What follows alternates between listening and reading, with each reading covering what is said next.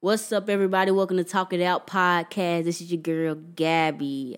I'm flying solo today, but we gonna keep it going. Today I want to talk about why landlords are evil.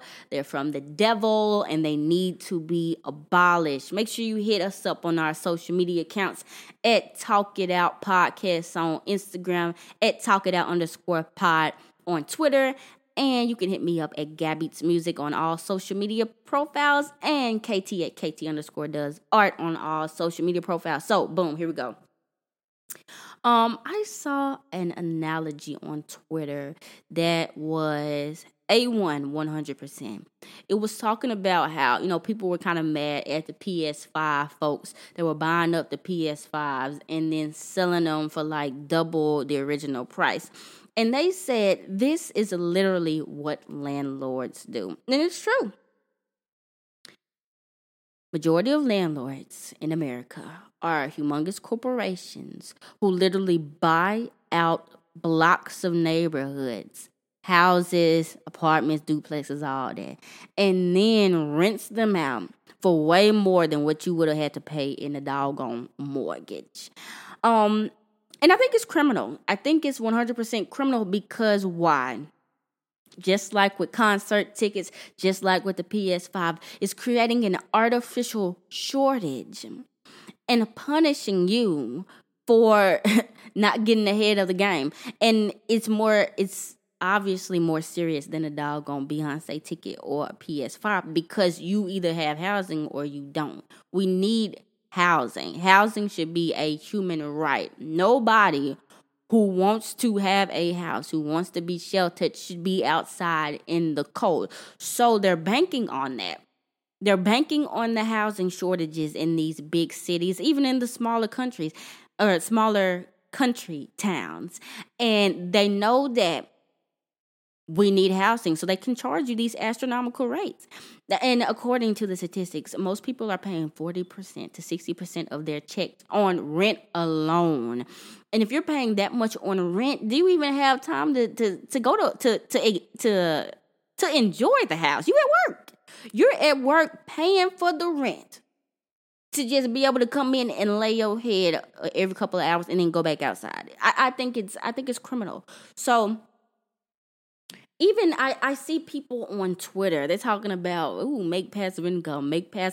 Everybody's on this passive income tip, which is just, there'll be something for another episode. But for sure, they're like, make passive income. Don't buy that Bentley now. Don't buy that 6-figure house. All you have to do is buy up some property and rent it out. And let those people pay for your 6-figure house mortgage. And they think they're doing something. I mean, people are just getting on it like it's just the newest thing ever. But they're really exposing what it is a landlord is, which is literally a leech. A landlord is just a person who was rich enough to buy up some property and then make you pay for it, pretty much. You know what I'm saying? Majority of them, not all, because, we'll get to that. Majority of them, you living there is their only source of income. They do not have jobs. They literally just sit there and collect a check. And I don't think that's right. Because think of the people that are living in these houses. We got folks that's over there at some of these apartments, especially the lower rent apartments. The apartments are run down. The apartments look like third world countries. The apartments look like somebody done bombed the place. The toilets don't work. The water come out brown. There's crime everywhere. There's trash everywhere. But what is my incentive to clean up the houses? To clean up the apartments, to upkeep it. If this is just a price ticket, this is just a meal ticket. These are just literally little ants paying for my $1 million house. Landlord should not exist. But what about the ethical ones? What about you that say, well, I'm not going to do that. I am going to rent out my house or rent out a house that I bought to a family, I'm going to make sure everything is kept well. I'm going to make sure the rent is not too high. I'm going to do all of that. Why are you buying a house that why are you renting out a house that they could have just bought themselves?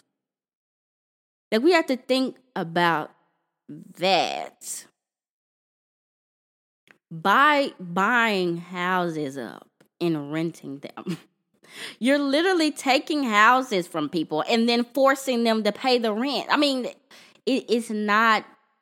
You're going to have to give me an example of how it's ethical. Unless you're renting out a house and like literally just charging the people $50 a month, I'm going to say to any alternatives. There's just no way. There's no reason to have to do that. And I understand it's about making money. But isn't it crazy? I mean, it gets back to capitalism. The only way you can make money, the only way you can get ahead, the only way you can maybe make it out of your tax bracket is by exploiting somebody else.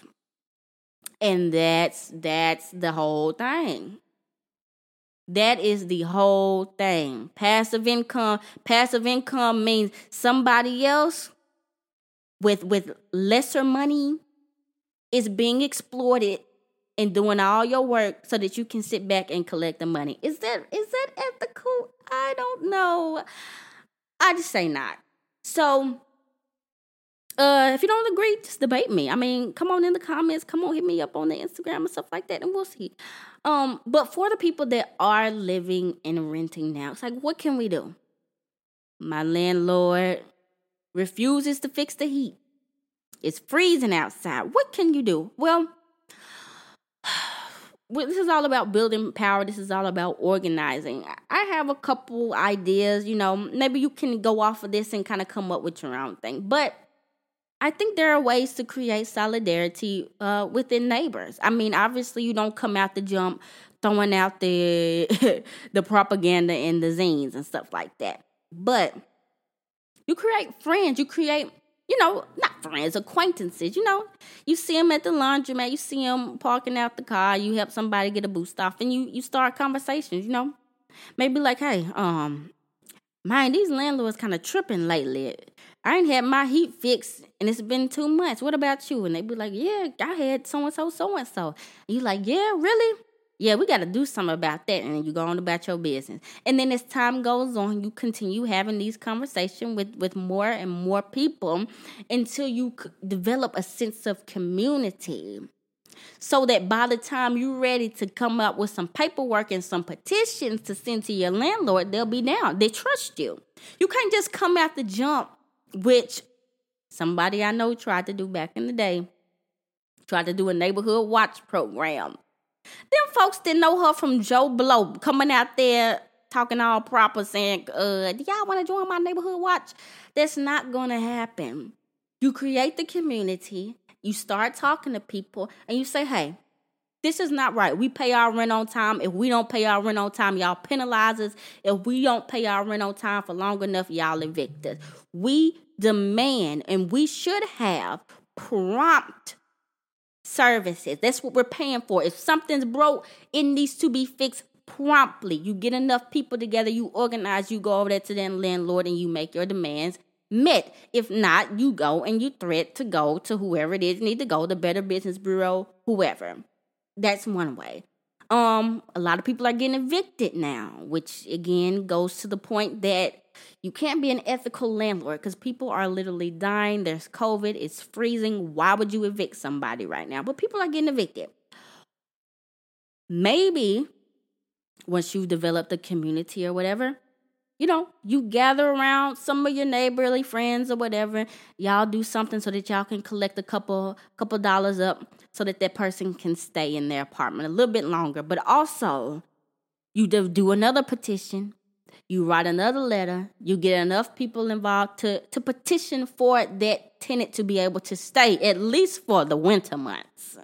And there's always things you can do. But really, when it comes to stuff like that, you're really fighting against a big monster, because if they want to evict you, they gonna be able to evict you. They got the police on their side, they got the government on their side, which is why I think overall politically, landlords, especially these big corporate entities that are buying properties, should not exist. But you know what? Both sides, the Democrats and the Republicans, do not think that way. They're capitalists.